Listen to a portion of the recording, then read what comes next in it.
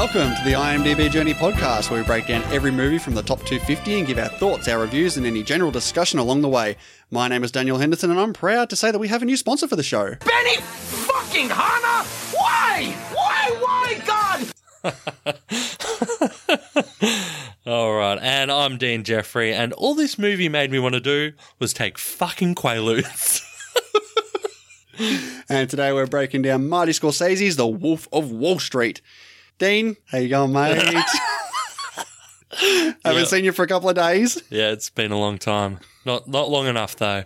No, I'm doing really good, really good. Obviously, we had a fine weekend together, did we not? Yeah, it was all right. Well, we had a dinner together and A couple of drinks. few drinks. You had to pike it, though. Yeah, I had work the next day. Not good enough. Well, actually, that's probably not even the reason. Like, I had a babysitter waiting that I had to get home to. Nah, lift your game. We don't get to go out a lot together. No, you know who needs to lift their game? The in-laws, okay? The in-laws need to lift their game. Hey, guess what? What? I played golf again. Getting into this golf, aren't you? Oh, yeah, no, it's good. It's a lot of fun. I'm genuinely surprised you're not keen to come out with us and have a hit. Hey, I'll be keen when I get an invite. Oh, no, you cannot say that. You unsociable bastard. What else are we doing today, Hendo? Well, after our breakdown of The Wolf of Wall Street, we're going to be looking at some of the reviews that you, the listeners, gave. We're going to take a look at some answers of our question of the week, which is, what is your favourite Leonardo DiCaprio film? A lot of good choices, I must say. There's heaps of good choices. Certainly better than our Richard Gere one. Yeah, I've seen 20 DiCaprio movies, so... I didn't keep count of how many I'd seen, but I know I've got 5 this time. I didn't have to do any extra work, so I'm happy with that. Oh, well done. And then after that, we're going to take a look at the results of the movie draft that Dean and myself did for our Pod v Pod 20. And then we're going to take a look at the round of 16 in the Best 1970s Film Tournament. And then after all that, it's time for me to choose a movie for next time. Yes, of course, because we had patron Chris pick this one for us, so... Yes, and what a delightful pick it was. It was much better than his patron-requested film Margaret. Yeah, I think he's still a bit bitter about that one. Sorry, Chris. Sorry, Chris. But as usual, let's take a look at the current numbers from the movie watching challenge between Paul and myself. It's a race. It's a race. I'm winning. And at the time of this recording, I am sitting on 258 to Paul's 301. So I caught up a little bit. Yeah, I was going to say, I think you have caught up a little, haven't you? Yeah, I have. Been a little bit more persistent this go around. So let's see what the numbers say next time as well. It's crazy how many movies you guys are watching. Not so much you, but especially Paul. Why is it not for me? Mate, once you've watched over 300, come and see me. I think I've watched 80 for the year, just putting that out there. That's soft as shit. It's too much golf. Well, now, yeah, honestly, like Game of Thrones is finished now, Survivor's finished, so there's less. Because that was taking up so much of your time. It takes a night. Like, it takes up a night. If I watch, one of them, I'm not watching a movie that night, so it does. Mate, I go to sleep. These last few days, weak. I've been going to bed some fucking early times, like 8:30, man. Do you ever go to bed at 8:30? No, I'm watching movies. Podcast. Podcast? Ugh. Like, Sorry, I'm so committed to the podcast. How dare you? Got that on record now. You're going, ooh, podcast, ooh. I didn't say ooh. You just did then. And I was imitating you. So yes, I did say it because that's how you sound. Give me the update. All right, Hendo, what's going on the IMDb Top 250 list? Well, I actually did a full update this time. I haven't done one in a while. Really? And there's actually not too much to look at. We did see that Inception has moved up to number 13 over Empire Strikes Back, which is down to 14 now. Wow. It's pretty high. Not bad from Inception there. Very high. Last time we talked about Endgame, it was at 5, I believe. It's peaked at 5. It's dropped down to 17 now. So, yep, it's going to make a steady decline down. Gladiator has gone to 47 over Raiders of the Lost Ark. Spider-Verse has gone from 50 to 56. So that's roughly where I reckon it'll stay. We also see that Toy Story has gone from 89 to 86 over 2001 A Space Odyssey and Eternal Sunshine of the Spotless Mind. The 2018 released film Ad Hadhum is steadily dropping from 152 to 161. And that's about it for the changes overall. We do have a new film that has debuted into the list at number 223. What's dropped out? And that is Raise the Red Lantern. Have you heard of Raise the Red Lantern? No. It's a 1991 Asian film, I believe. Oh, yeah. How have I did you not hear heard about of it? Had you heard of it? Yeah, it's in the top 250. I know about it. Yeah, bullshit. And looking right down at the bottom, in the list now is Akira. That's back in. And out of the list is The Best Years of Our Lives and Winter Sleep. So overall, not a lot of changes over the last month since we did it last time. That's good. All right, everyone, before we get into our breakdown of The Wolf of Wall Street, please be warned we will be spoiling the entire movie from the jump. So if you haven't seen it, you've been warned. And with that being said, we're going to take a quick break here, give you a couple of promos from some other awesome podcasts out there, and we'll be back on the other side with The Wolf of Wall Street. I'm Jay. I'm Bob. And I'm Corey. We are the Cretans Guild. We're a trio of man-children whose friendship predates The Lion King, Green Day's Dookie, the N64, and the Chunnel. We have backgrounds working in television, video games, radio broadcasting, creative writing, and pizza delivery. That's a large cheese, right? On our podcast, Nerd or Not, you'll hear us talk about board games, TV, movies, comics, collectibles, video games, wrestling, theme parks. We even did a segment on f***ing pizza. So check and listen to us on Podbean, iTunes, Google Play, and YouTube. And check out our socials on Twitter and Instagram under Cretans Guild. Welcome to the Guild. Ever come across a song with millions of streams but you aren't too familiar with the artist? Well, I, Brendan Janetti, am offering you a chance to learn more about the up-and-coming recording artists behind these tracks in my interview-style podcast, Music You're Missing. Listen along as these rising stars dissect their music, discuss their artistry, and share their aspirations. Featuring interviews with The Brummies, I don't care where we go, just come pick me up and we'll drive.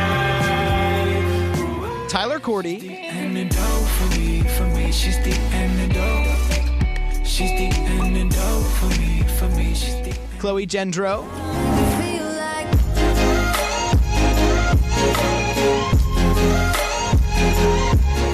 OK Will,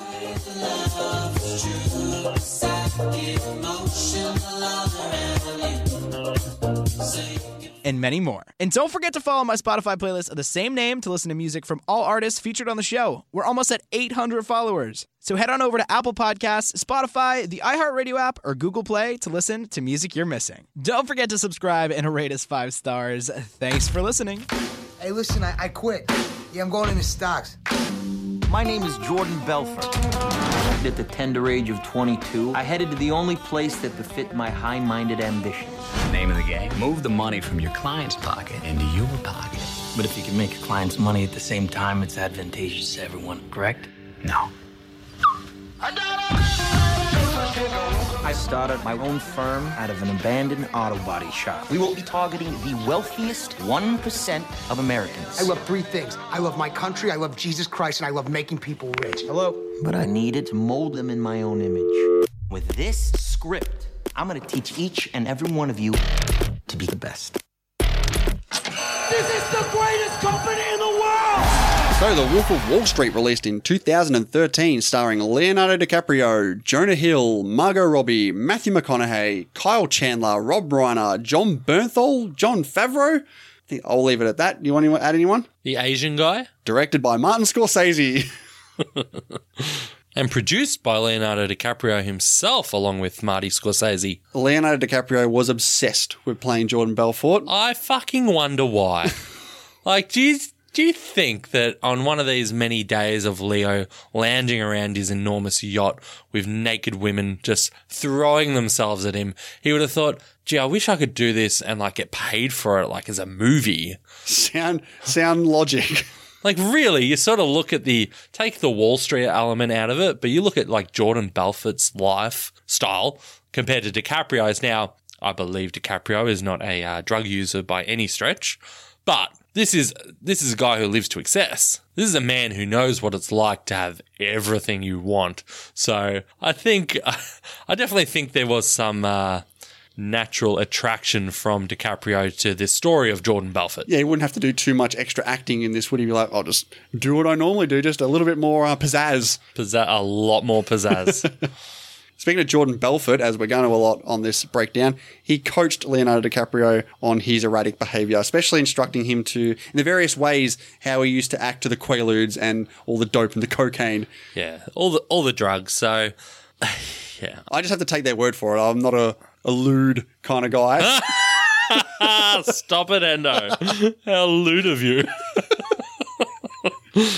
And you'll find a lot of that improvisation in this film because Martin Scorsese encouraged a lot of improvisation in this film. I mean, it works so well. I was never watching it thinking, oh, this is improvised. Like, Never. The script, I don't know, it's weird. Like, how do they account for all this improv in, like, Oscar contentions? Like, this was nominated for 5 Oscars, including its screenplay. How does that take into account when you've got people saying, yeah, we were just told to improv as much as we can? I believe, don't quote me on this or don't take my word for it. I'm guessing here. I think they actually they get the screenplays. Would the Academy get the screenplays for the film that they used and go through that? Oh, gee, I don't know. I wouldn't have thought so, to be honest. I don't know. That was just a stab at how they would, find out the difference between improvised and written. Maybe they don't. Maybe let's go by the film. I would say no. Quality written. That is genius. What they just said. Speaking of genius, I know that bit of trivia. Aladdin didn't get nominated for Best Screenplay because Robin Williams came out and said basically all of his lines were improvised. Ah, okay. You didn't know that? No, I didn't know that. Yeah, no. So that's what I was thinking. Like, we saw Aladdin recently and there's a bonus episode out on that. But you talk about getting nominated for Oscars when there is so much improv here. How do they justify the writing nomination? I don't know. I'm not too sure. During the search for the right Donnie, Martin Scorsese had requested a meeting with Jonah Hill, but Hill demanded that he audition for the parts. His first time he had to audition in 6 years. He wanted to audition for Martin Scorsese. Yeah, so much so that he actually took the SAG, basically minimum wage of $60,000 to be in this film. Yeah, good on him. He was that keen to be in a Scorsese. I mean, he'd done a Tarantino film by this point. Okay, let's talk about this. So Leo and Jonah Hill are good mates, right? Do you know this? No. In real life, they're good mates. Mm-hmm. How do you think Jonah Hill would have felt when he's earning $60,000 for this film? Here we go. And he's looking at his old mate Leo here. Hey, mate, yeah, got my back? Yeah. Did you take the minimum too? Yeah. $25 million Leo got for this. Highest paid of the year. That's insane. A quarter of the entire film's budget was Leo. It's quite a lewd amount of money. Oh, okay. That's one too many ludicrous, you might say. That's one too many lewds for you tonight, Endo. Yeah, you said $100 million. That was the budget for the film. And it made $117 million in America, was 28th for the year. But it made $392 million worldwide, 17th for the year, and is Martin Scorsese's highest grossing film of his career. To date. To date, of course. Is he still making... Oh, he's got the Irishman. He's still making... Yeah. Of course he is. So these actors, they do a lot of snorting in this film. B vitamin is what they're snorting. Crushed up B vitamin. They snorted so much of this stuff that Jonah Hill claimed he was eventually sick with bronchitis and he had to be hospitalized from snorting too much vitamin B. Wouldn't you get like extra healthy? I think there is too much of a good thing. Really? Yeah. It's been too long. I was trying to think of something witty, like really hit home. But yeah, the listeners don't know how much silence we have to cut out when you're trying to think of a witty remark. It just sounds so flowy. So snappy, Yeah, like, well, I'm bopping, he's bopping. He'd be great in an improvised role in Martin Scorsese's films. So, Dean, when we talk about Martin Scorsese, we talk about the word fuck. Yes, we do. 569 times it is said in this film. The most for an mainstream, R-rated, non-documentary film, because there's this weird documentary called SwearNet the Movie that came out after it, which had 935 uses of the word. But let's not talk about this random film no one's ever heard of. Let's talk about The Wolf of Wall Street as a mainstream R-rated non-documentary film for the most times of the use of the word fuck. Yeah, it's a lot. Interestingly, Scorsese had already held this record with another one of his movies. And that was Goodfellas. It was. Do you know what film that was broken by? Menace to Society. Have you seen Menace to Society? I got you to watch it. No, you did not. Did I? I'd seen... No. I'm thinking Fresh. You're thinking of Fresh. Have I seen Menace to Society? Yeah, I have. Yeah. I think I saw it when I was like... young. 14 maybe. Yeah. Didn't mind it.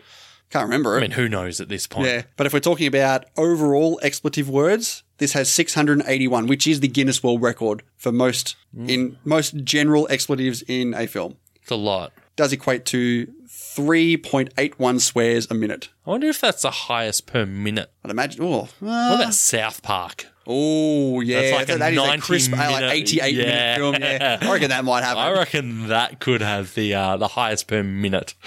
Yeah. Scorsese's longest ever film? Yes, of course. It's over 3 hours, isn't it? I thought it was 2:59. Okay, still long. It is very long. We've spoken about the use of language in this film, about the use of sexual activity in this film. DiCaprio and Scorsese were able to push the envelope with their depiction of over-the-top sexual acts and scenes in Wolf of Wall Street and make the money they wanted to, primarily because the production was financed independently. That's how they did it. They did, however, have to edit out some sexual content and nudity to avoid the dreaded NC-17 rating at the request of the MPAA. Yeah, and I know that in some, I think they're Asian countries in particular, they had to take out 3 scenes from this film to actually be able to screen it there. There was even 5 countries that banned it overall. Do you know what the scenes are? Ooh, okay. I'd imagine it would be the bachelor party. Nope. Would it be the... Jeez. What? They're not taking out the bachelor party? That's probably the most obscene one. Nope. Just tell me. Okay, it was a gay orgy. Okay. It was Jonah Hill with his fake dick. Yes, the fake dick. And it was Leo blowing cocaine in the Venice's ass. Was that Venice? I have no idea. It was someone. Anyway, one of the hookers' asses. Yeah, okay. All right.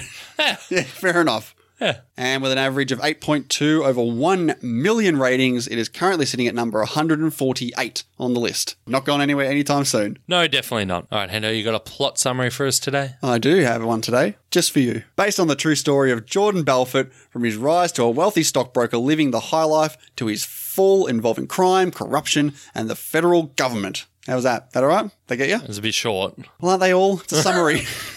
Some of them are really long. I know. That's when I go look for something else that's shorter. No. That was quite succinct, clear, to the point. I like it. Thank you. Let's get into the film. Let's. So, we open with a look at Wall Street. Yeah, with this fake 90s ad for Stratton Oakmont. We get a couple of these throughout the film as well. I was actually... Square type of... I was expecting these to be the real ones. Oh, really? Yeah. I think there's one in particular. I think the infomercial actually at the end that I thought, oh, wow, is this a real one? But then you see Leo and I was like, okay, it's not. But gee, they look Well, it couldn't have been the real one because the guy actually bringing Leo out was actually Jordan Belfort. He's one little cameo in this film right at the end. Mate, we are so... All right, and that was the end of the film. Final thoughts? I'm not even talking about that scene. Well, he brings out Leo. Yes, no, I'm not talking about that.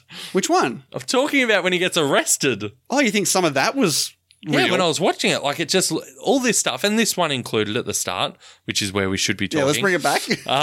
It looks authentically old, like, bravo. It's very well. But it is very well. It is very well. Well, very good, mostly. But yeah, it shows the professionalism of this company, and then you go straight into them throwing midgets like they're dartboards. Yeah, the CGI lion walking through. Like, what is going on? So I did some research, and none of these exotic animals were actually ever in there. So we see snakes, we see the chimpanzee, we see the lion. None of that actually happened. But nevertheless, a nice touch from Scorsese. And we get our first little voiceover. Lots of voiceover. Classic Scorsese voiceover. I never realised how much voiceover Scorsese has in his films. Like, he loves it. It's good. It explains the story. It does. It does. We have Jordan Belfort basically explaining his sick life to us, how awesome he is. Do you mean fully sick or like disgustingly sick? I mean, you don't know, do you? It varies. It varies from point to point in this film. Does it? I feel like so much of this is so pro this lifestyle. Yeah. And doesn't that make you feel a little weird? It makes me jealous of Jordan. But I know we're obviously going to be skipping a little further ahead here, but by the end of it, do you still feel like that? Yes. And I think that's the point. Like, man, we're all over the place with this podcast, but I think at the end when he ends up doing 22 months in prison in this, looks like a bloody rehab center. He's outside playing tennis and all this. Like, I think it's showing that crime, like being rich. Crime pays. Crime pays. You know, like really. For this guy. He has ripped off so many people. He has lived the biggest life imaginable and he's gotten away with it, really. There's no question about it. He got away with it. Like, he has not had his comeuppance. No. I mean, he got a movie made about him that glamorizes it. Yeah, exactly. So we are on the same page. Yeah. Because it was hard to sort of like it finished and I was like, well, is Scorsese trying to say here that this stuff is all bad? The only time I actually ever really dislike the character is when he hits Naomi, which I don't think there's some sort of smugness about him throughout this as well. Yeah, but the problem is Leo's so likable. And I personally am such a big Leo fan that when I see him he's just too good. He's too good. Having the best time, I'm like, yeah, you go, Leo. I've got your back. And the cops arrest him. He's like, leave him alone, cops. There's nothing wrong. What did he ever do to you? I mean, what do you think? I mean, I want to get to my thoughts like as we go along here, but let's not. Let's go to the end. Final thoughts. Like I said, it varies. What are we doing, Memento today? There are times when I'm watching and going, this is cool. This is a good guy. And then sometimes I'm like, wow, you are a scumbag, and I hope that you get your comeuppance. Really? Yeah. Okay, well, that's good because that at least teases some moments that I want to hear which moments that you felt like you're a scumbag. I think because I know the story about this guy and how much he ripped people off, me looking at him as a true-to-life character. But we never get a face. We never see the victims in this film. I imagine this guy as a real person. I push past this Leo persona and I'm like, what you're doing is horrible and I do not like you for it. Yeah, you're a suave, good-looking, smooth kind of guy, but what you're doing is despicable. And the way you're going about it and how smug you are kind of makes me want to punch you in the face sometimes. Yeah, but the problem is we don't ever put a face to the victims here. He is ripping off countless people. We never see any repercussions and how he has impacted these people's lives ever. All we see is him making all his piece of shit mates and workers filthy rich too. Yeah, and it makes me feel a little weird that they're getting away with this. Yeah. I mean, what would you think if they had scenes where people are losing their houses and they're killing themselves? And I think it would really change the tone and message of this film. Because what is the message of this film? You can get away with it in, That is one of the general problems I have with this film. Let's keep going, shall we? Okay. As well as a lot of voiceover in this film, Dean, there's a lot of fourth wall breaking, talking directly to the camera. We got Belfort here talking again about his sick life and what he does every day, all the different drugs he takes. Yeah. As he's walking towards his limo or whatever, he has a sip of his orange champagne and hits it like it's nothing. Who cares? Yeah, it's what he can do. Yeah. Even him flying his own helicopter when he's out of his mind. Even him saying like, the year I turned 26 as the head of my own brokerage firm, I made $49 million. Which really pissed me off because it was 3 shy of $1 million a week. Even when he's driving the red car and then halfway through he's like, no, mine was white. And then the camera pans while he's still driving and it's white. It's like Jordan's watching the movie with us. It's like he's telling the movie. Yeah, but at that stage, it's like he's watching this movie. Ah, yeah, I see. Like, yeah. No, it's white. Yeah. And then in the blink of an eye, it just changes to white. Yeah. And I love that, like, Scorsese's game to play with the formula like that as well. Well, he's always good like this stuff. His filmmaking techniques are fantastic. Yeah. Just in general. I know. Sure. I'm not disputing that. And, it's great. It's great that we're doing this movie whilst at the same time we're running through some Tarantino stuff as well. And these are two of my favorite directors for completely different reasons. But Scorsese's control of like classic filmmaking and changing it and being brave enough to do it, it's fucking incredible. Scorsese is one of the best. That's for damn sure. He really is. But no, here he is in the car getting some roadhead. From Naomi, we find out. Because he tells us. Can't say I've ever experienced that, Hendo. Yeah, me neither. So this is what I'm talking about. I'm watching this guy and I'm like, damn you, Jordan. You got Margot Robbie right there. Just before he does go into his first job in Wall Street, I love this line he says here. He's talking about money. He's talking about all these drugs, as you mentioned earlier, that he's doing, but that's nothing on his biggest drug, which is money. And he talks about all these benefits of money and how money makes you a better person. I was like, what? How can you say that? But then he's like, you can give generously to your workers, your friends, you can donate to charities, you can give to political parties. And I was thinking about, like, yeah, you're right. You think about how all these, we think of anyone that donates heaps of money to charity as like such a great person. It's just like, well, like they are, but they only do that because they have the ability to do that. Do you know what he's doing here? He's selling you on himself. He's that good of a sales pitch person. You've already bought into it. I'm sold. I'm telling you, exactly. I'm blatantly sold on this guy. So yeah, we move into Jordan's first job with Mark Hanna. Matthew McConaughey, a little small stint here. Oh, small but memorable. Absolutely. This is the same year that he won for Dallas Buyers Clubs. Beating out Leo himself. Unfortunately. Yeah, unfortunately. Man, he's fucking skinny here though, isn't he? Yeah, you can see this is exactly around the time.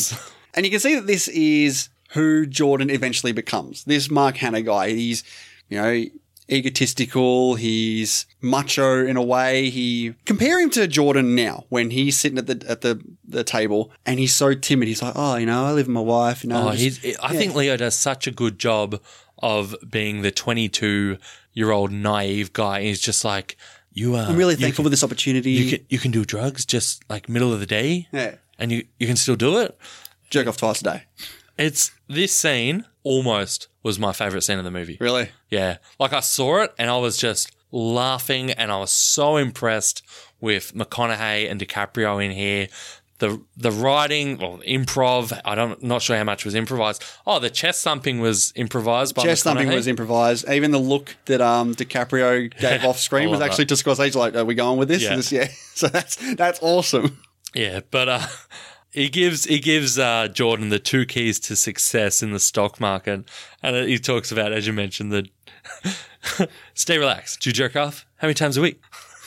And Jordan's like, 2 times. He's like, nah, those are rookie numbers. You got to get those numbers up, man. Myself, I jerk off twice a day. He's like, eventually you'll get to the point where you're actually thinking about money when you're jerking off. It just shows like that mentality about where they're going for. And number 2, obviously, he says is cocaine.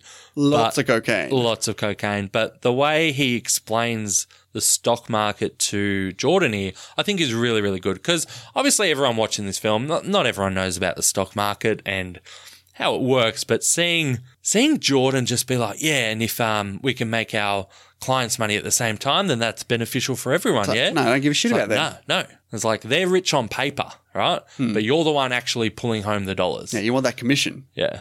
Very, very clever way of summing it up. Yeah, one and done performance from McConaughey. He's done after this. Well, after the stock market goes down and Jordan loses his job. Unfortunate. But he'll bounce back, won't he? He will. It's interesting they didn't keep McConaughey throughout the film because his character of Hannah actually does buy a percentage of Stratton Oakland. 25%. 25%, which is huge, obviously. Massive. Yeah. I guess they didn't need him, or McConaughey was off doing some other work. Like Dallas. That's right. And True Detective Season 1. How good's True Detective Season 1? Oh, phenomenal. But it's here that Jordan's out of the job. They've had the biggest crash since the Great Depression. Mm-hmm. Kicked off in 29, I believe. Kicked off in 29? Sounds like it's a good thing. That doesn't sound right. Anyway, the biggest stock market crash since 1929. So he's looking for jobs and his wife's like, I can pawn my engagement ring. And loving husband that he is, he's no. Yeah, you don't need to do that. No. You can go get a job on How I Met Your Mother. No, but he goes to a stockbroker job in Long Island. He seems a bit overqualified for this one, but he learns about the penny stocks. Do you know who his boss is here? No. Spike Jonze. Being John Malkovich. Yeah. Spike Jonze won an Oscar this year as well. Do you know what for? No. Admittedly, again with McConaughey beating Leo in this film, he actually beat the writer Terrence Winter for Best Screenplay for Her. Oh, I thought you were talking about 2018, the latest ones. Okay, never mind. Yep, that's good work. Good work. Her's quality. Quality. Not in the top 250. Criminal. Yeah, but like I mentioned, the penny stocks. This is where Jordan has this bright idea. Like, is his 50% commission. His face when it's like, yeah, you get 50%. He's like, what? Yes. You get 50%? That's where he gets the selling technique. You can push these penny stocks and make a fair amount of profit off this. I mean, this scene is another one of the, this could be in contention for greatest scene of the movie. I was doing my notes for this and I had favorite scene question mark? Favorite scene question mark? Yeah. To the point where I actually had to go through, okay, which one of these do I have to pick? Yeah, these Aerotime stocks he's selling. Do you know who he's selling them to? No. You're off the ball tonight. It's stuffed. I've got all the trivia here. I just don't have a couple of these voices. Who was he talking to on the phone then when he's selling the Aerotime? Your mum. No, it was John, played by Marty Scorsese himself. Good on him. But no, his sales technique here, I mean, obviously it's a movie and it's going to end up working, but man, it's so convincing. It's the Leo factor as well. Like he puts in that performance. He's so convincing. But of course, this is what Jordan Belfort would have done in real life. He's so suave. He knows how to speak. He knows how to convince you. Sell me the pen. That kind of yeah. And seeing everyone in the room just stop, hang up their phones, and watch this guy work is just like they've never seen anyone with this much passion or drive or ambition. He's blown them away. But it's here that we meet Donnie, Jonah Hill. What do you think of Jonah Hill in this film? Oh, he's great. He's I mean, he's not a standout because Leo's in this film, but he is fantastic. He's an interesting character, this Donnie guy. I can't really put my finger on the character of Donnie. Well, he's based on real life guy named Danny Purish, I think his name was. That sounds right. Yeah, but he quits his job here once he sees the stub for $75K. 72. Whatever. They have a little conversation and he's married to his cousin? Yeah, that's weird. That's actually real in real life, married to his cousin. See, can't put my finger on this guy. I love the awkward way Jordan brings it up, like, oh, yeah, here are these rumors. Like he's weird looking. He's like, oh my God, really? It's like, aren't you afraid your kid's going to be retarded? Don't you love his justification, though? Like, this is like comedic Jonah Hill coming out here like there's no tomorrow. Like, I guarantee you half of this is improv. He's like, hey, if anyone's going to fuck my cousin, it's going to be me. all this is improv. No way this is Scorsese's script. Even when he's like, what would you do if he's retired? He's like, oh, we'll just throw him out the... We'll drive up to the country and let them free. He's like, nah, I'm fucking with you. We take him to an institution. Yeah, it's like, what? Yeah, when he's... Right. Even then I was like, is he joking again? I just don't know. When he stops it, I'm totally joking. I'm like, oh, he's not married to his cousin. No, I'm talking about the kid. Yeah. They go at the back and smoke some crack. Jeez. All right. I really don't think drugs work this quickly. Just putting it out there. How do you know? I don't think it's you smoke some crack? I don't think you're it's all about the crack? I don't think it's a one hit and you're just like a wild man instantly. How do you know? Let's go for a run. Let's go running. Maybe it does on your first time. Instant. But he loves it. Jordan fucking loves cocaine, he's doesn't he? He's all about the drugs now. But they decide to go out on their own, branch into a new business, and we meet all their friends that come along, including Brad, John Bernthal, Sea Otter, Chester, I think that's the Asian guy, Robbie. But these are all the people who are going to become like these vice presidents of this enormous company just because they're lowly drug dealers that happen to know someone who knows Jordan. That's right. When he's explaining, they're all drug dealers. His voiceover, that yeah, they smell. They're pretty good at selling, mostly pot, mostly weed. But no, Brad, John Bernthal is the main guy here. Yeah, yeah. He reckons the real life Brad. I'm not sure what his name is. It eludes me. How come you're allowed to do lewd jokes? Because I don't do it deliberately. You see what I did? He reckons that over the course of his time knowing Jordan, he's sold him like 10,000 Quaaludes. Nice. Good on him. It's a fucking lot of Quaaludes. And we get that sell me the pen remark here. Yeah. Brad does a good job. Sell me that pen. Watch. Go on. Let me sell this fucking pen. That's my boy right there. This pen. Fucking sell anything. Why don't you do me a favor? Why don't you name down that napkin for me? I don't have a pen. Exactly. Supply and demand, my friend. Supply and demand. Perfect answer. It is perfect. Yeah. It fits really well. Stark contrast to the idiots at the end of the film. Yeah.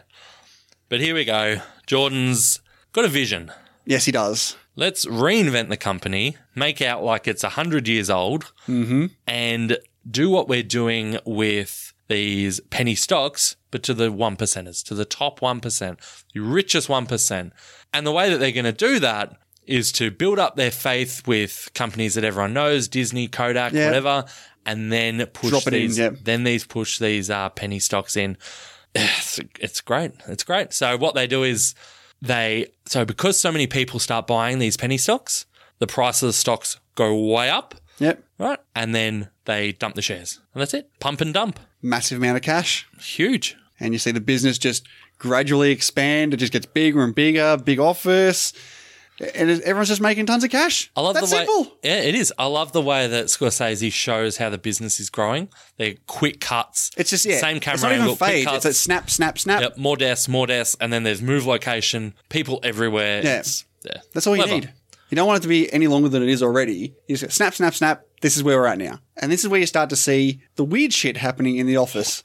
Yeah, at this point, they were making $28 million a month in commissions. Ridiculous. And I assume that's the office, though. That's total. That's total. That's an enormous amount of money. Yeah, and the sales assistant shaves her head for $10K. Yeah, that really happened for the breast implants. And you get weird things coming in, like marching band comes in, champagne, wrestlers. And Jordan screaming on the microphone at the front. Leo DiCaprio, his acting range in this film is fantastic. I saw this movie twice in the last 2 weeks. I actually watched it twice, once earlier on, and then again to get a little bit of the finer details going. When I watched it the first time, and it was the third time overall I'd seen it.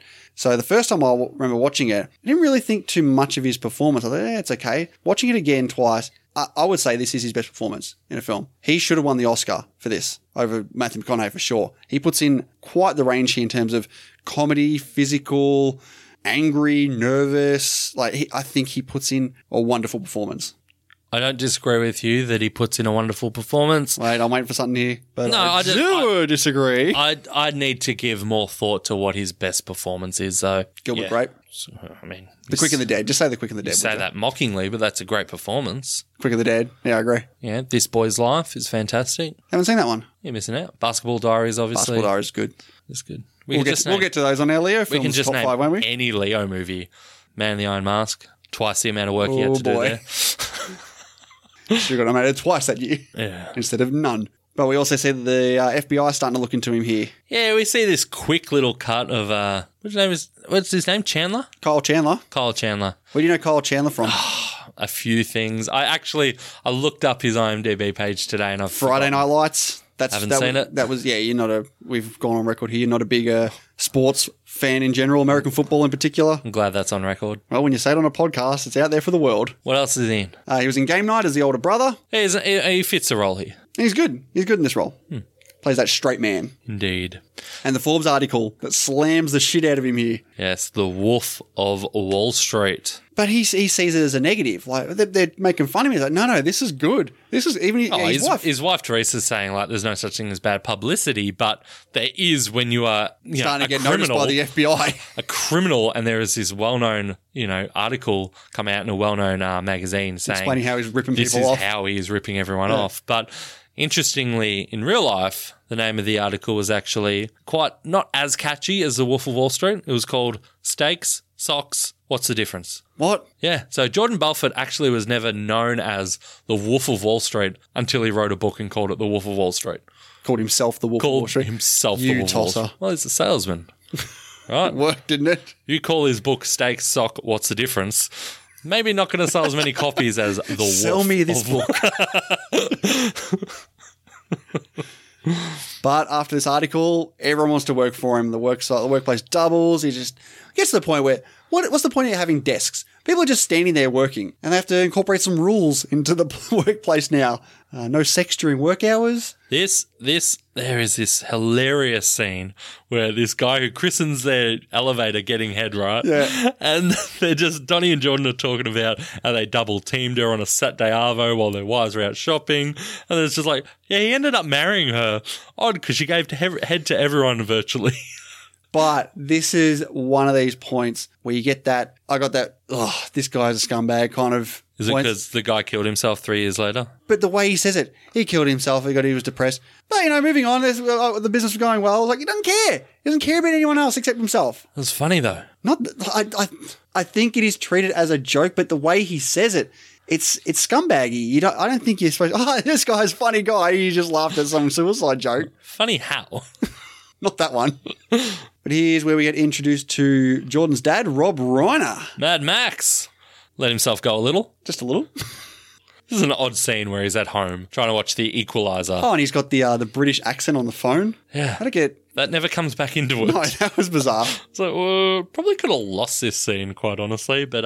What about this scene where they're all talking about the thing we saw at the start with the midgets and the dartboard? Sorry, the little people and the dartboard, because they have a big discussion about... Don't say sorry to me. Say sorry to them. They treat these little people like they're...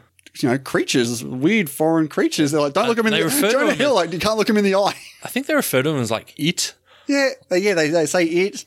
I guarantee you this whole scene was improvised as well. Yeah, it's quite funny though. It's quite awkward though seeing Jordan have this conversation with his dad about his life of excess. Oh, spending so much, yeah. And dinner and all this stuff, like the prostitution ring. The different tiers of hookers as well. That was so funny. Yeah, that was really quite funny. What would be your preferred tier of hooker? Diamond? Was that the top? Let's call it the top. Whatever the top was. Yeah, not the gold class standard. Okay, so what's your preferred tier of hooker then? I mean, is anyone saying not the top tier? Yeah, you're always going to say the top. Like, no, give me the one that gets passed around willy-nilly. But you do get this conversation between Jordan and the dad still saying, like, the dad's asking, like, how are things at home? And Jordan's saying, well, the attraction's faded. So some of these women out there these days, they do anything. They are crazy. They're completely shaved. And they're talking about bush. The eyebrows below, not a hair there. The dad's like, I kind of like the bush. Classic combo. Oh, Dad. Got so much to learn. But here's where we have this house party, which actually was a true house party. Yeah, there's a clip of it on YouTube. I did watch that. Did you really? I did. I actually didn't watch it. How was it? It was fine. It's not as over the top as this one. You're saying it wasn't as good as the Scorsese version? It's, in terms of a party. The amateur filmed... What would this be, late 80s, early 90s? I'm talking in terms of Jordan. Like, how was the production design? Lots of zooming in and zooming out. I bet the acting was really authentic, though. Oh, you should have seen Jordan screaming into that microphone like DiCaprio worthy. Did you see Jonah Hill's dick in it? Yeah, he's in the background. Jonah Hill was in the background of the real life home having video. a tug. She's so That's beautiful. perfect. She's so beautiful. Man, let's get to Margot Robbie here. You know, I talk about the explanation of Quaaludes and what it does to you? No, you can take it away. Yeah, so Quaaludes were originally used as some type of sedative to obviously get you to sleep. But, you know, people realize that if you get past that point, it starts to give you a little bit of a kick. And they show you exactly what it is in this incredibly slow-mo scene of knocking drinks over and hugs and all that good stuff. Hugs? Yeah, there's some hugs. Wow, they must be real high to be There's some getting Jonah some DiCaprio hugs there. It also helps getting your dick out and having a tug in front of everyone. Yeah. To Margot Robbie. Margot Robbie. Won't be the first or the last time. Feel it's safer for me to not say anything. Oh, wow. I think you've just said too much, Endo. Gee, no wonder you like this movie so much. All right, what do you make of Margot Robbie here in this film? She's really good. She is really good. Her first breakout role in Hollywood. Coming from the Australian TV show Neighbours, which I never knew her from. No, she's fantastic in this. I actually have been kind of soured on Margot Robbie the last few years, and it's Harley Quinn, wasn't it? And seeing Are her you still bitter that you named your dog after that character after seeing Suicide Squad? No, and I didn't name my dog after Margot Robbie's Harley Quinn. I named my dog after. He did. No, I did not. The animated Harley Quinn. Yeah, easily her best role. Like by a. I mean, that's mile. not even say. Oh, people might say. Like Tonya, I don't. Yeah. That's probably about Tonya, it. Suicide Squad, the Will Smith one, Focus. Legend of Tarzan. There you go. So she's been in a few things. What was that other one she did with was it? I know. I think you watched it. I can't remember what it was. Yeah. Z for Zakaria. That's the one. I only watched that movie because I read the book as a teenager. And it had Margot Robbie in it. Also, she's in The Big Short. She's in it for a scene. I didn't say how long she was in it. Mary Queen of Scots. She's been in a few things, so I don't think saying this is her best role is Once nothing. Upon a Time in Hollywood. Yeah, that's not out yet. It is to some people. And controversially, apparently she doesn't have many speaking lines. I mean, how dare her? What? It's almost as if acting isn't just related to dialogue. It's crazy. Moving on. Back to Wolf of Wall Street. But Jordan does not give a shit about Naomi's partner, boyfriend, I guess. No. He's just, he doesn't even care. His wife is watching. Yeah, he doesn't give a shit. That's fine. I do what I want. But I think before he meets her, we get some great lines from, I think it's Donnie. I will let that girl give me AIDS. Oh, there's a couple in the background. I would fuck that girl if she was my sister. Yeah, I think that's from like all the crew in the background after she leaves. So funny. But yeah, suave Jordan goes out on a dinner date with Naomi. Does not care that he's married. Well, she does. She's like, aren't you married? Doesn't He's care like, for that long. What, we can't be friends?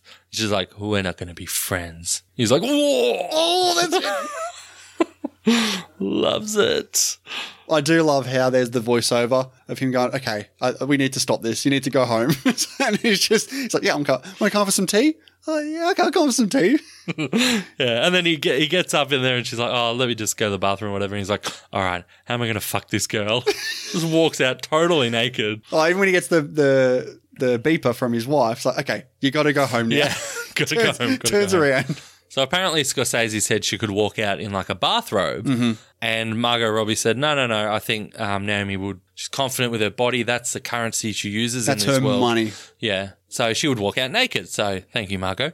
But she apparently was really nervous. Her first nude scene. She had 3 shots of tequila before coming out and doing it. Getting a bit of extra courage to walk on out like that. Good on her. And I love the voiceover. And I went and fucked the shit out of her for 11 seconds. Yeah, no, it's great. Yeah, it is. He's just like, did you come? No. It's like, what kind of questions that? But you get a little montage here of them two, casually hooking up every once in a while. But unfortunately, he gets caught by the wife. Yes, Teresa in front of a Trump Tower. Mm-hmm. And the way Jordan reacts here is kind of a bitch move. She's trying to talk to him like, do you love her? He just won't answer anything. It's like he's waiting for her to say we're done, just so he doesn't have to go through the awkward conversation. He's just acting like a pussy at this point. I'm surprised it's never mentioned how much she would have got paid out for the divorcee. I don't know.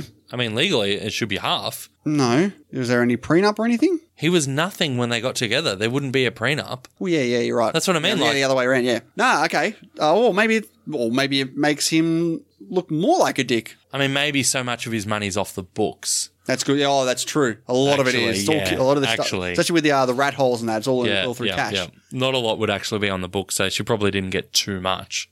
Still, he had a big business. It's not really the point of the movie, I guess. They want to talk. Yeah, I know. They want to move on, get Naomi in. Just going back to real life, Jordan Belfort said after this movie he thought it was fantastic, etc., etc. But one thing he was, I guess, disappointed with is that the film never showed that the business actually, for the most part, was a legitimate business. It wouldn't be able to survive if it was 90% criminal.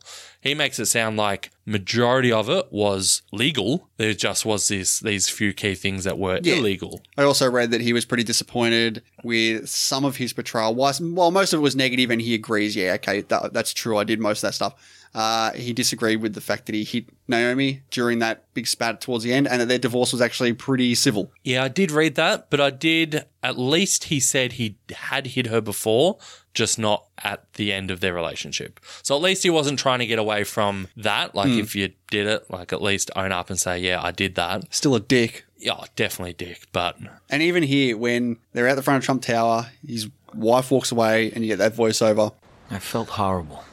3 days later, I filed for a divorce and moved Naomi into the apartment.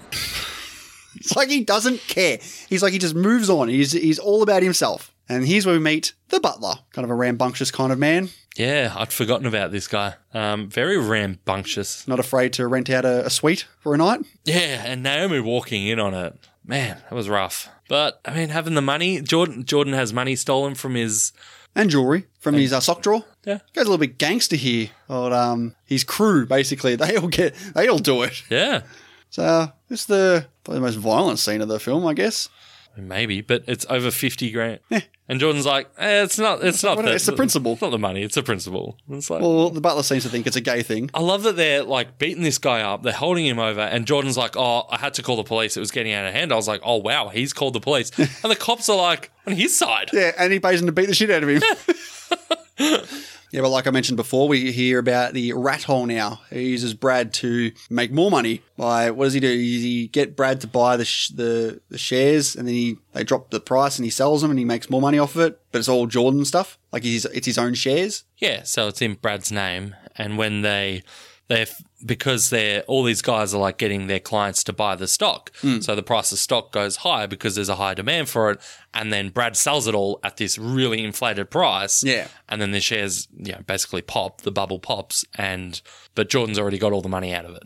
And is that what he's doing with Steve Madden and his shares? Because later on, it's all that is under his name, which I believe he's doing the same thing. Well, the problem with that is that he owns a large part of this company, and he is getting all of his workers to call all of their clients to buy all this stock. Yeah. And that just inflates the price. They made, was it $28 million in 3 hours? Like just when that goes public. Yeah, when it goes public. Well, company has to be public for it to have shares. Yeah. But we get Jon Favreau. Yeah, after we find out that obviously what he's doing is super dodgy and the feds are... Hold on, do it some more justice. Yeah, look, I know you're not following what I'm saying anyway, right? That's okay, that doesn't matter. The real question is this: was all this legal? Absolutely fucking not. Yeah, that works well with how all the lawyers and the feds are coming in to look through the books, and they they up the air conditioner to freeze them out and put them in the room. They soundproof the room and just whatever they can do just to get them to piss off. But now we get him proposing to Naomi and they have the bachelor party. One of the most craziest bachelor parties I've ever seen. Pharmacy with wings. That is ridiculous. And then it cuts to the nice, calm wedding. Nice, calm wedding with Sharon Jones singing Goldfinger. Yeah. Did you pick up on that immediately? Yes, I did. Did you realize it was the right person? Yes. Okay. I didn't realize it was the exact same person. I knew it was a Bond theme, though. But apparently, in real life, Jordan did have someone come and sing a Bond song. Mm. Did you see what movie it was? No, I didn't. One of the older ones. It wasn't Goldfinger, though. The Weeknd cost him $2 million. Hell of a party. Mm. And we meet Aunt Emma here as well. Yes. She plays a pretty important role in this film. Yeah, she does. For the little screen time that she has. Yeah. Did you notice DiCaprio's dance? I mean, there are so many GIFs in this film. Like, so many times I was like, oh, that's a GIF. Oh, that's a GIF. Oh, that's a GIF. Definitely. That dance was improvised, but he knew how to dance like that for a very long time. It's a weird dance. It's like a smooth robot. Like he's pumping and he's it's quality. It's good. And this is kind of like, I guess, peak Jordan here. Like he buys the massive yacht, they buy the house, everything's happy chappy. And then 18 months later. Yeah. And Naomi's throwing water in his face. I almost had this as my favorite scene. Really? This whole interaction is so good. This is kind of where we're up to at the start because you get the flashbacks of how Jordan's coming home on the helicopter. He's like, you wake up the whole fucking house last night with your helicopter. And it's so funny. See him like stumbling in. He falls through the bush. And as he's walking along the pool and he trips and falls in the pool. Fuck, it was so fun. I was in stitches watching this. And just his talk to Naomi. He's like, what are you talking about? Oh, I'm talking about Venice in France. Venice is no one. Venice Beach. Yeah, exactly. And he's so, I'm okay. I'm all good. Venice in France. It's in Italy, you idiot. Whatever. Fuck. Yeah. And Venice is this hooker pouring wax on him. Yeah. He's like... safe word. Yeah. You can see the tease that is Naomi here with the legs and the nanny bear cam. Nanny cam bear. Nanny cam? The bear, the cam. I don't know. In the bear. I love when they're fighting before back on the bed when she's holding the water and he's like mocking her like... She's like, oh, these people came and I had to pay them. He's like, oh, you probably had to pay them in cash with your fucking hands. It's like, that must be so difficult for you. That was good. It was really clever. Yeah, how many times did you try and freeze frame the Margot Robbie spread leg shot, Hendo? Probably lost count. You sicko. No, it is a funny scene because she's being really seductive, like really teasing him with, you ain't gonna get this sort of deal. He's like, even when she spreads the legs, he just drops like a sack of shit. Say hi to Rocco and Rocco. Yeah, like, especially before he even says that, they cut to them like, get the fucking look at this. But yeah, the Steve Madden IPO when he comes in for the shoes. Donnie eating the fish, kicking the guy out. Yeah, so Donnie. Apparently, Johnny Hill actually really wanted to eat this fish. Yeah, he wanted to show that he was working just as hard as everyone else. Even though he's getting paid, a percentage. But they wouldn't let him. Like, legally, he wasn't allowed to kill this fish. Yeah, so I believe that he could only have the goldfish in his mouth for 3 seconds, and they had to take it out and put it back properly in the tank, so it was all good. Yes, but in real life, the real Danny did, in fact, eat this poor guy's fish. Unlucky. It was. But just back to Steve Madden. Do you know who played Steve Madden? Is Dustin Hoffman's son. It is.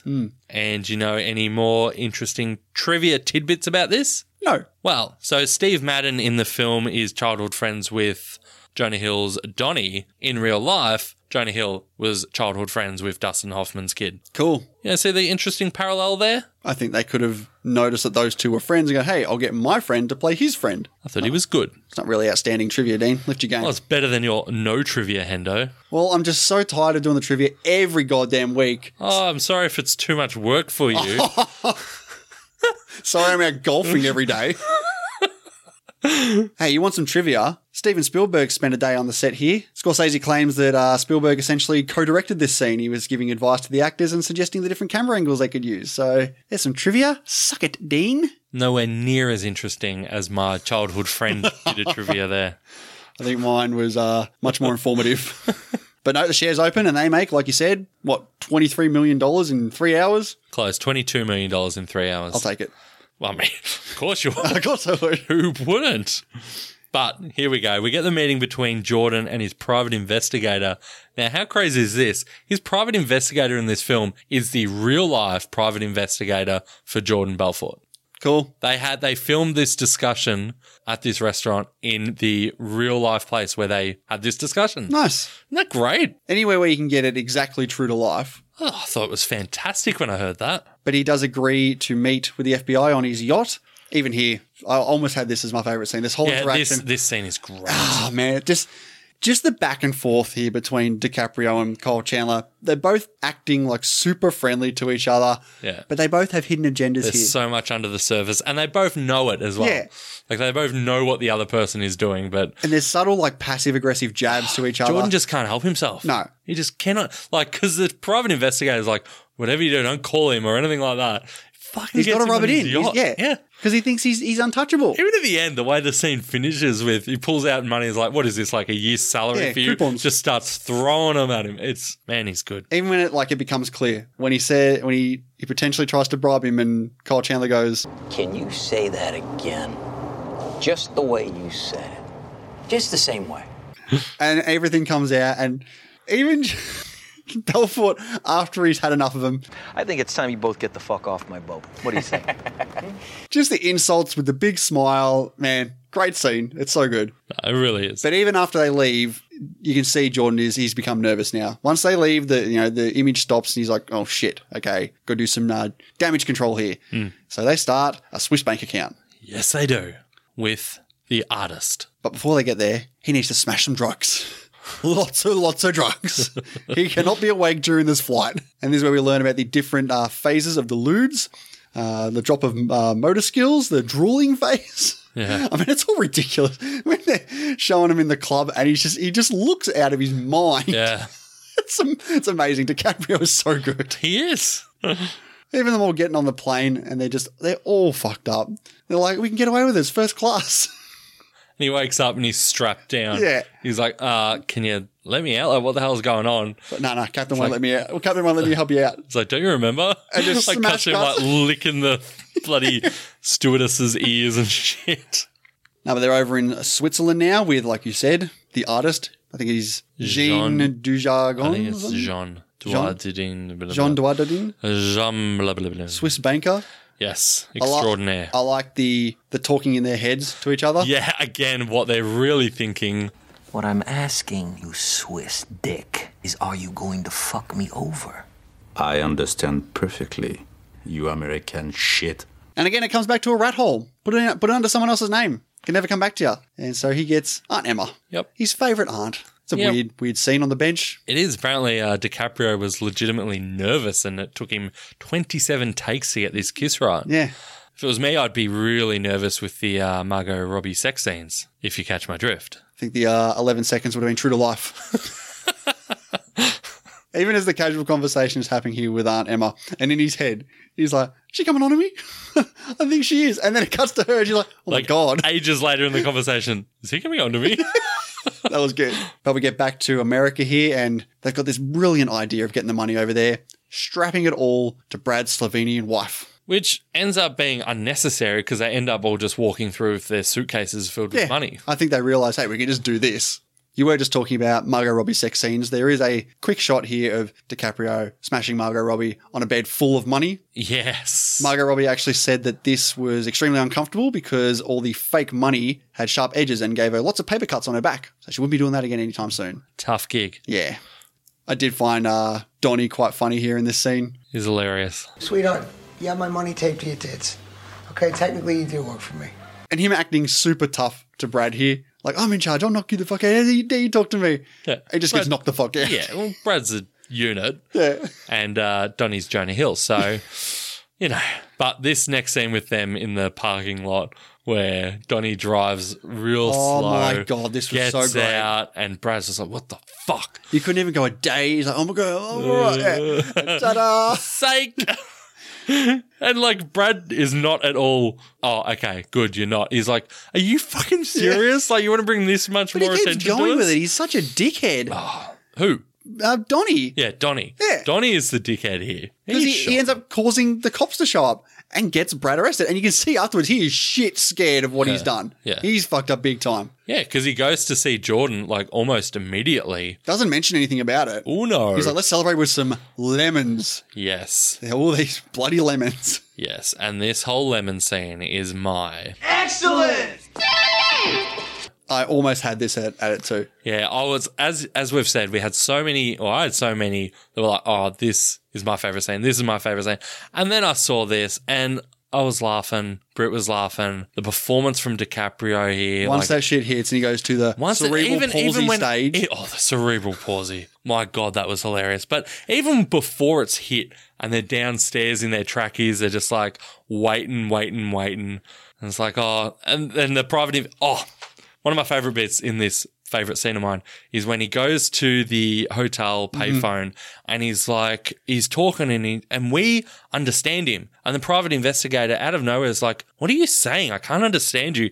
And then we hear what he's actually, and you're like, what? It's like, what?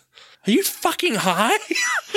Oh, and then him trying, even all the Scorsese, little plays that he's doing with the camera now where you see there's the steps. They go from 7 to about 25. You see 5, yeah, and then Jordan looks at it and it's just like an entire stairwell. The whole thing's incredible. Him saying in the voiceover, I drove real slow, I got there fine, and then it smash cuts at the end and you see his car trashed. It's hilarious.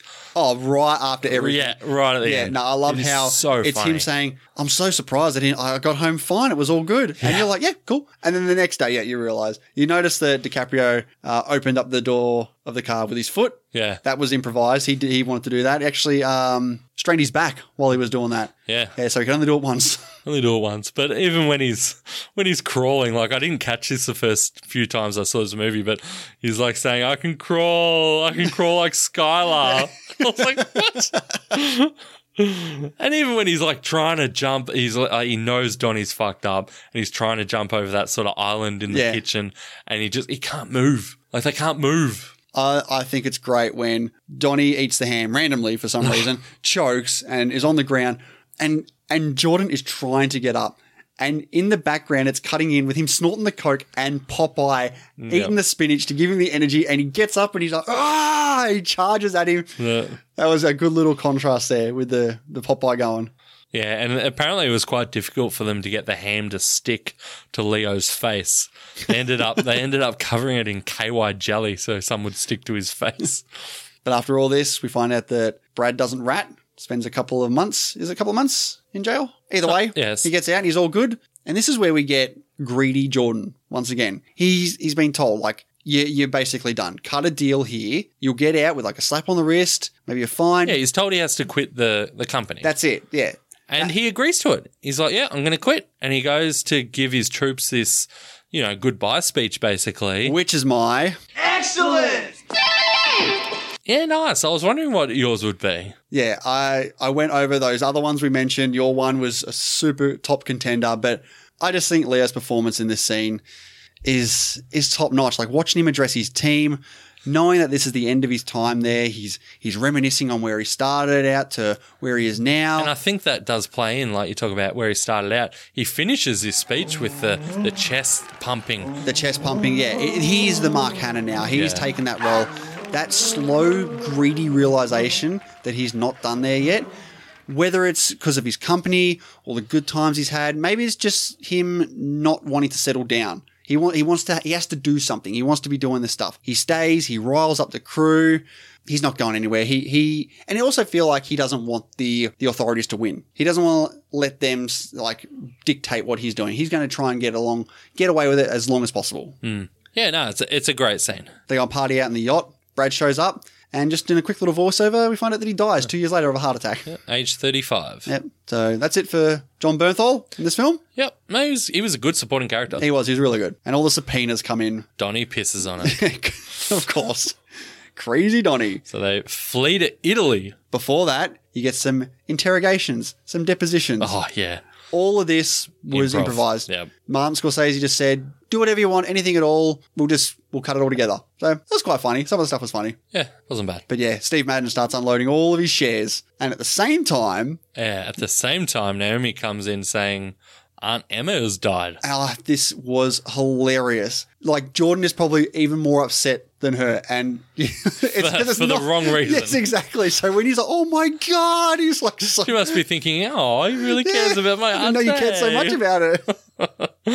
But they got to get to Monaco. There was that one sexy kiss.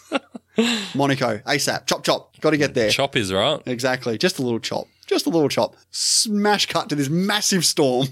Still hilarious. Especially Jordan whispering to Donnie, get the lewds. Get the lewds. Especially that line. I will not die sober. Get those fucking loads. But when they are getting rescued by the Italian authorities, we see Jordan look out and see this plane that was coming to rescue them just blows up. Yeah, and he sees it as a sign that he needs to clean his act up. Needs to go straight. So that didn't really happen. I didn't think it did. Like, there was a plane that was sent that did crash. No one died, though.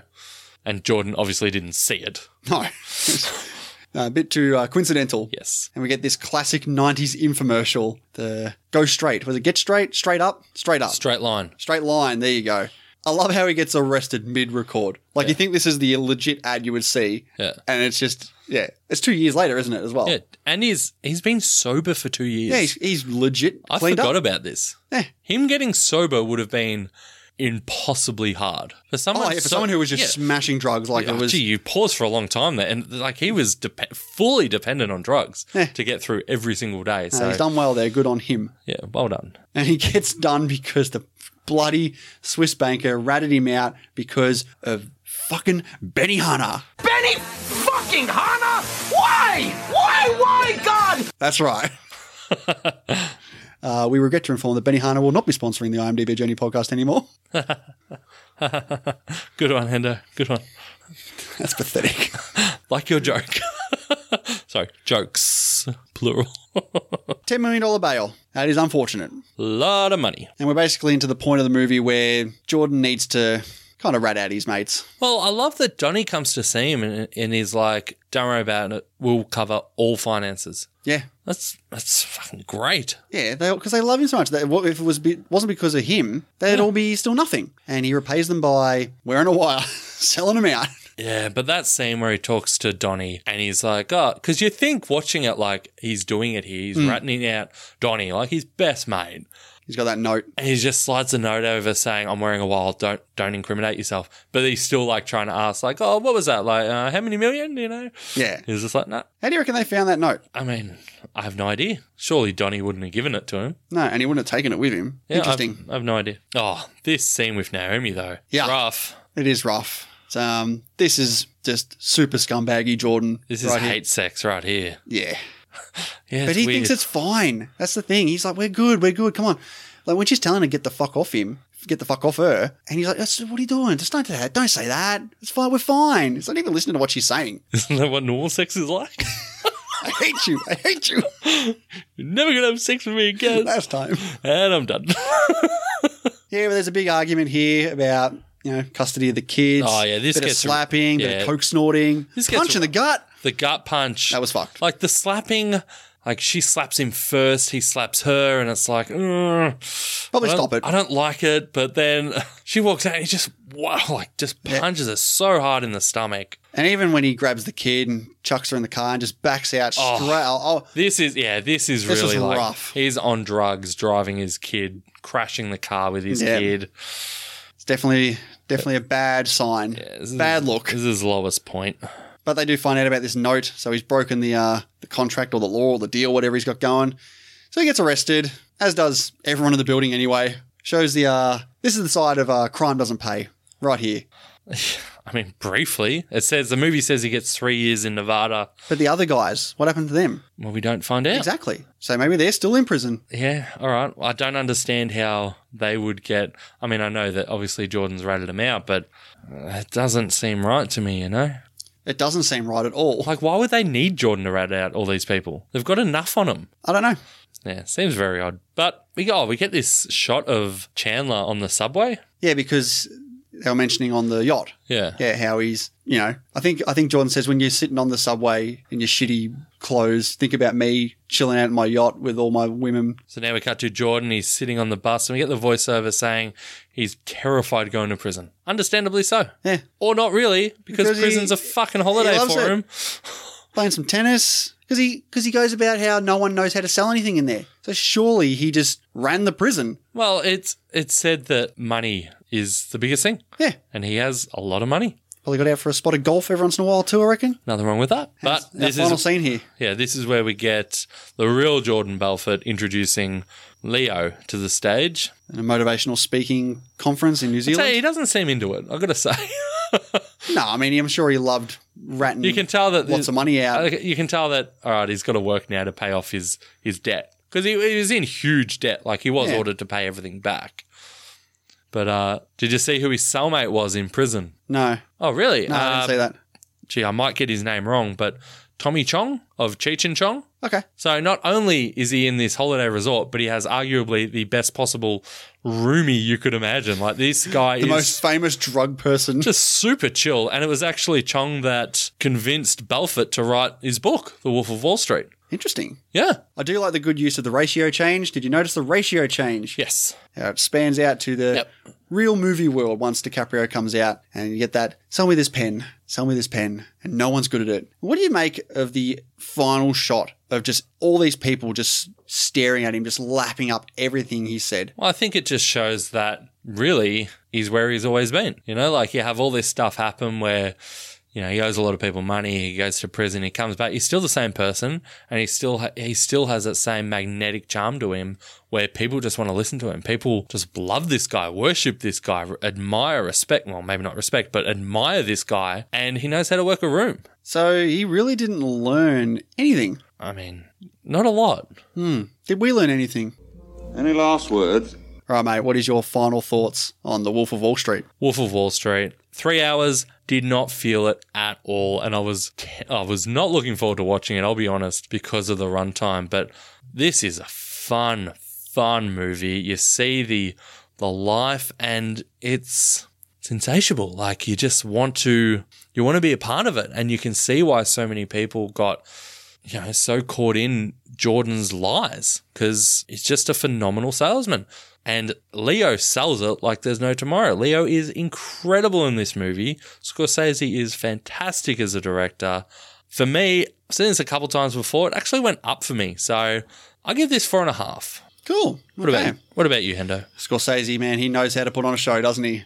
The style this film oozes is bar none. Scorsese gives us this drug-fueled, balls-to-the-wall event about the retelling of a notable scumbag, Jordan Belfort, played wonderfully by Leonardo DiCaprio, who, like I said, gives his best performance in any of the films I've seen. The guy he gives it his all here. He goes from this spry newcomer to the most greedy, selfish, unapologetic human going around. His comedic chops are in full force here too, as well as his physical acting too. Really giving it his all here, and it definitely shows.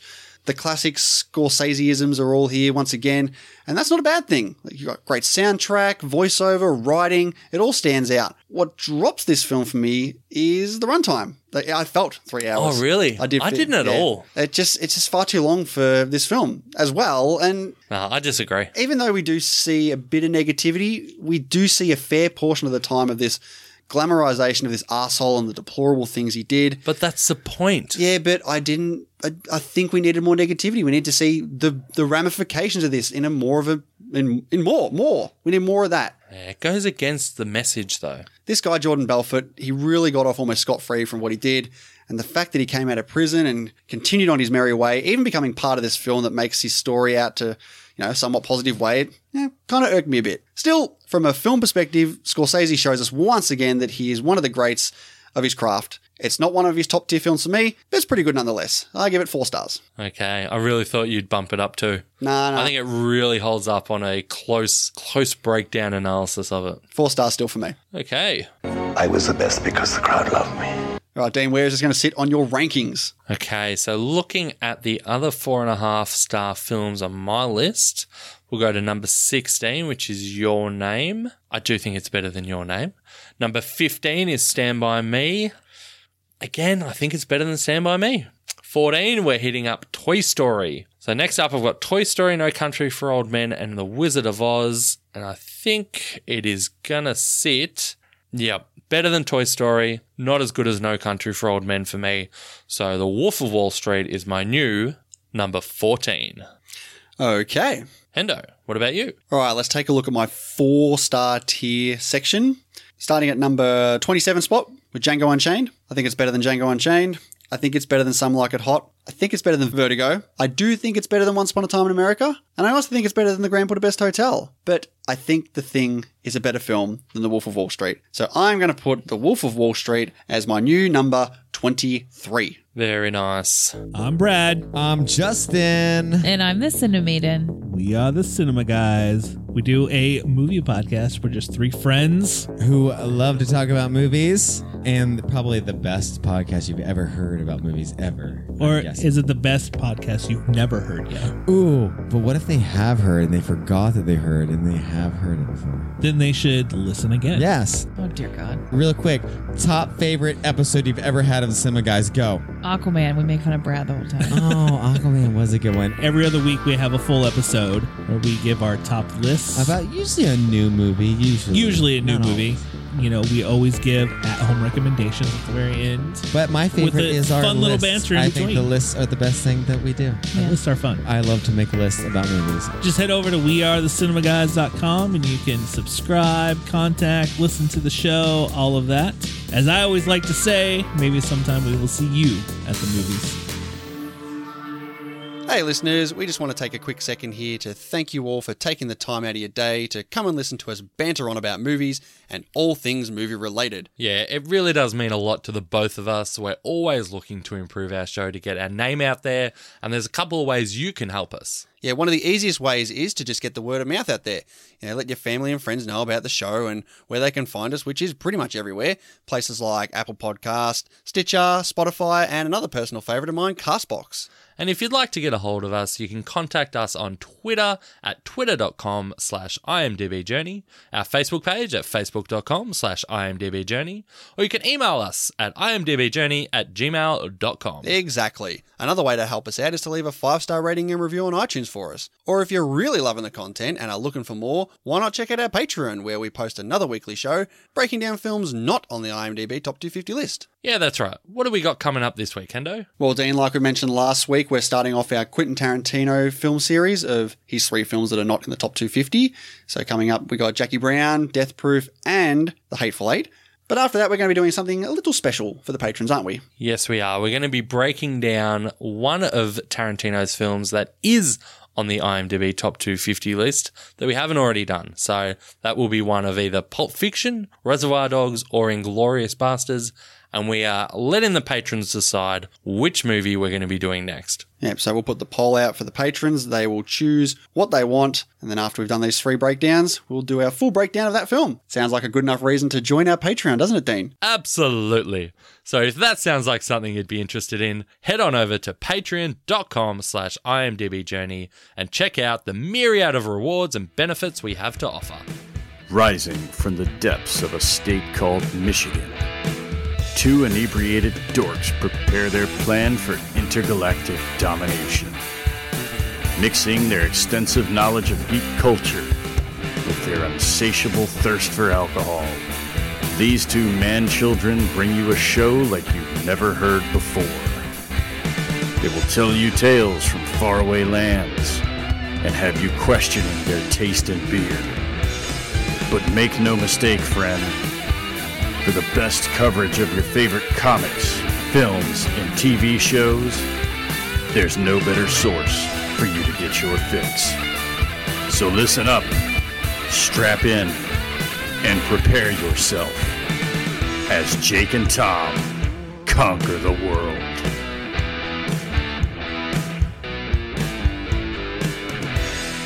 All right, now it's time for... We may still have mail. Mail. Here it is. And this could be it.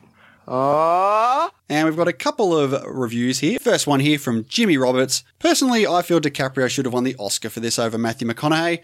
By far his best performance since What's Eating Gilbert Grape, an unbelievable true story that runs so closely to the book, a story of greed for the ages. All right, looking on our Patreon page, one from Ben Mulvihill here. I could watch this over and over because it's 3 hours of drug-fueled, bonkers entertainment. But more importantly, Scorsese doesn't let that wholly distract you from how at home the evil Jordan Belfort is in capitalist America. Good review there, Ben. Well said. Next one here from Julio from the Contrarians. Scorsese makes his point in an hour or less, then proceeds to hammer it to death for twice that time. My tolerance for boys behaving badly humour isn't too high to begin with, so you can probably imagine how dull I found this when it stretched out to a monstrous 180 minutes. Mind you, I get it. He wants to give us the full immersive experience of being surrounded by these arseholes. It's an excessive movie about excess. Makes sense on paper, but on execution, it unfortunately comes out more as glorifying the lifestyle than condemning it, an accusation that's been levelled at the filmmaker before, but one which I never felt was accurate until this time. Interesting. Very interesting. All right, lastly on Patreon here from Chris Beardsell, who was the kind patron who actually chose this film for us to review. Is The Wolf of Wall Street Martin Scorsese's best film? No. However, it is 3 hours of Scorsese flexing and striking all of his best poses, and I love every second of it. Everything in this film is firing at a high level, down to the directing, cinematography, editing, and the script by Terence Winter has such a cracking rhythm to it. In my opinion, Leonardo DiCaprio and Jonah Hill give career best performances. My Excellent! is the faux retirement of Jordan Belfort gets me every time. Even though it's 3 hours, this film breezes by for me, and to me, that's a sign of a great film. Great review there, Chris. Thank you very much for the pick. But let's head over to our email, and he's back. We've got him. The Wolf of Wall Street is a film that I'd say is indisputably great. The subject matter at hand is the true story of stockbroker, conman, Jordan Belfort, and it's delivered in thorough Scorsese style. The tone and delivery of the production is very much in line with Goodfellas and Casino. I found the film to be entertaining. There are no boring or slow parts, and you really are just drawn into DiCaprio's portrayal of the anti-hero. While he certainly lives a high life, it is also nice to see the downside of that. The supporting cast is excellent as well, with Jonah Hill really standing out.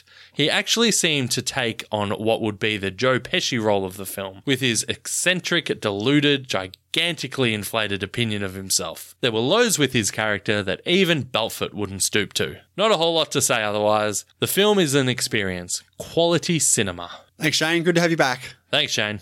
All right, let's get into... Answer my question! The question, jerk! Where we asked you, what is your favourite Leonardo DiCaprio film? And let's start over on Twitter from the Always the Critic movie podcast. Choosing one is tough, but I'm going to have to go with Inception. From Dylan Knows, Catch Me If You Can. Nick at the Epic Film Guys say Revolutionary Road, still Leo's best performance in my opinion as well. I haven't seen Revolutionary Road. I have not either. From the Trailer Junkies podcast, favourite movie, The Revenant. Favourite role, Django. What does that say about you? Jeez. Here's one from one of our patrons, Dave at the Super Movie Bros. Not my favourite Leo film, but my favourite Leo performance is Wolf of Wall Street. Ryan L. Terry says Romeo and Juliet. Carolina says The Departed all day. House Harker says Catch Me If You Can. He played that character perfectly. I agree. Melissa from the Brook Reading podcast says, What's Eating Gilbert Grape? He stole the show, despite the fact that the main narrative wasn't even about him. Next up, from Matt Neglier at the Next Best Picture podcast, easily my favourite actor. My favourite film is probably The Wolf of Wall Street for his performance and sheer amount of quotable dialogue. Here's a different one from the Invasion of the Remake podcast, The Basketball Diaries. It was an incredible performance and showed what he was capable of very early in his career. Next up, from Retnohap, Body of Lies. That's a different one. Very different. And our last one here from Trevor Newton, Shutter Island. Let's head on over to Facebook, where we got a couple of responses this week. No doubt Hendo's mum, quite the Leo fan. Say that like it's a bad thing. All right, no surprises here from Hendo's own mother. Romeo and Juliet and Titanic. Can't choose between the two. Can't separate them. Here's one from Rob Manifield, The Wolf of Wall Street. Tom Powell says Inception. Mark Harris says, if I had to pick one, it would probably be Inception. However, Django and The Departed are also fantastic. Just pick one, Mark. One here from Dale Beckman, Shutter Island. Chris Waldridge says The Departed. The Departed. More heartbreaking than real-life deaths. Oh, wow. Shots fired to people Chris knows. Next up from Michelle Jane, Catch Me If You Can. Love Me at True Story. And our last one here from Josephine Olnitz, I stand by it, Titanic. All right, over to our Patreon. Ben Mulverhill says it's this week's film, The Wolf of Wall Street. Shane Jeffrey says the best film DiCaprio's been in is The Departed, but his best performance is probably Django Unchained. When you think about it, he certainly has a massive body of work. Truly one of the greats of our generation. Dan Brennick says Inception. Hayden Gerloff says The Departed, followed closely by Inception. And our last one here from Mr. Chris Beardsall. Favourite film, The Departed. Favourite performance, The Wolf of Wall Street. Now, thank you very much, everyone, for your responses. But Dean, it is time for our top 5 Leonardo DiCaprio films. Right, mate, let's kick it off with you. What is your number 5? Django! Yeah, me too, mate. Number 5. My number 4 is Romeo and Juliet. Okay, my number 4 is Shutter Island. Really? Yeah. See, you're big on Shutter Island. Yeah, it's my number 4. What about you? What's your number 3? The Wolf of Wall Street. Same. Number 3, The Wolf of Wall Street. God, so we're going to have the same top 3 then. Number 2, Inception. Number 2, The Departed. Oh, really? Yeah. Wow. Okay. So what does that make your number 1? Oh, what do you think? The Departed. What's my number 1? Inception. Yes. Actually, no. It's Revolutionary Road. And for next week's question of the week, Mr. Chris Beardsall has gone for, since we're halfway through the year almost, he wants to know what our top 5 anticipated films are for the rest of the year. Yeah, we're 6 months in, so some films could be added, some films could be taken off. We'll have to see. We're both masters. Who won? How did it end? All right, Dean, it's time to find out who won the draft from our Pod v Pod 20, where we drafted 1999 films that were not on the IMDb Top 250 list. And I was, of course, Team 1, which was Magnolia, Office Space, American Pie, South Park, Bigger, Longer, and Uncut, and Galaxy Quest. And I was Team 2. I had The Iron Giant, Toy Story 2, 10 Things I Hate About You, Austin Powers and the Spy Who Shagged Me, and Cruel Intentions. Now let's take a look at some responses. First one here from the Nerd Cantina. It's me! John Mark Junkins from the Junk About Movies podcast goes with Daniel as well. Galaxy Quest, Magnolia, Office Space should all be on the top 250. My man Colby Mack says, wow, this is a tough one. Shit. Oh man, I'm going to go Team Dean. Sam at the Movie Reviews and 20Qs podcast has given us a little graph of who got the right ones and who got the wrong ones, but basically he went, my team. But Magnolia sucks. How dare you, Sam? How dare you? Magnolia is awesome. Brits on Bikes says, I can't believe you made us vote against the Iron Giant. Well, that's the effect my team has on people. Speaking of my team, Kyle Flyberg and Tobias both picked me. Pinter Comics Sir John says, Team Dean is a clear winner with 3 strong films right ahead of Cruel Intentions. They can't all be singers. And the last one here from Mackenzie Lambert, Office Space and Galaxy Quest, sold. Team Daniel. So let's take a look at the results here. 51%. Super close. It was. And if you've been paying attention to the comments at all, there's no surprises. I'm actually surprised it was that close considering all these negative Dean comments. But no, Hendo did end up getting up in the end with 51% to my 49. Thank you. Thank you, Dean. It took me a while to get a win from the Pod v Pod, but it did. I got there. You won that section, but I won the Pod v Pod, yes. Yes, that's true. I've come to terms with that. Good. So, I lost this one. You got a movie for me? I do. This is a movie that we've probably heard or seen a bit about. Is it Revolutionary Road? No. Can it be? It's a foreign film. Oh, come on. It's a foreign film from a while ago that I just want to see what you think. Pretty much like Mishima. It was the one I was going to pick that if I wasn't going to pick Mishima. Oh. Here we go. I'm going with Andrei Tarkovsky's The Mirror. Okay. Dean just fist pumped. I've heard of it. His fist into his face. All right. Yeah, I have heard a bit about this film. I'll be sure to check it out and let you know what I think. Okay, so you'll see all those reviews from us, from all those films we talked about on next week's Pod v Pod. There's this tournament. Let the tournament begin! Dean, it's time to get into the final 16 in our best 1970s film tournament. All right, the first match here, we've got the number 1 seed, The Godfather, taking on the underdog, Rocky. Unlucky Rocky. Next up, we've got the number 8 seed, Taxi Driver, against the number 9 seed, The Sting. Next match here is the number 4 seed, Star Wars Episode 4, A New Hope, against Stalker. Should we just put Star Wars through now? You never know. Next up, number 5 seed, Apocalypse Now, takes on number 12, The Deer Hunter. It's a good match. It is. Another good match here, for me at least. Number 2, The Godfather Part 2, against the number 18 seed, Jaws. Ugh. Number 7, A Clockwork Orange, is up against number 10, Monty Python and the Holy Grail. Number 3, One Flew Over the Cuckoo's Nest, takes on the number 19 seed, The Exorcist. And lastly, we've got our number 6 seed, Alien, up against the number 11 seed, Chinatown. Couple of good matches in there. Definitely is. These are some epic films. Absolutely. Except Jaws. How dare you? Oh, wait, you didn't say Rocky. Yeah, you heard it. You heard it. So, what's next? All right, Dean. Time for me to choose a movie. Now, I've had a bit of thought about this. I've got a couple in mind, but I've settled on... We only need one. Just one? I can't pick more than one? Now, we've just done a Scorsese and DiCaprio film, and there is another Scorsese and DiCaprio film on the list. Do you know what I'm talking about? It is a very well-known cop film, I guess. The Departed. Yes, that's right. So, my choice is going to be the original, Infernal Affairs. Fair enough. No, that's good. I haven't seen it, so I'm looking forward to it. Yeah, I'm looking forward to rewatching it and seeing how it compares again to The Departed. Very good. All right, that's going to do it for this week, Dean. It was great talking to you once again about a very good film. It was Finally, we're back on a very good film. Finally. All right, next week we're going to have another Pod v Pod with some other awesome guests. It's going to be another great battle as always. And we'll also be talking about what else I've been watching. Now, Dean, have you beaten your record of 1? Yes, I've watched more than one film. Fantastic. I'm jumping for joy. Thank you very much, listeners, for tuning in this week. We will see you next week for Pod v Pod 21. Bye.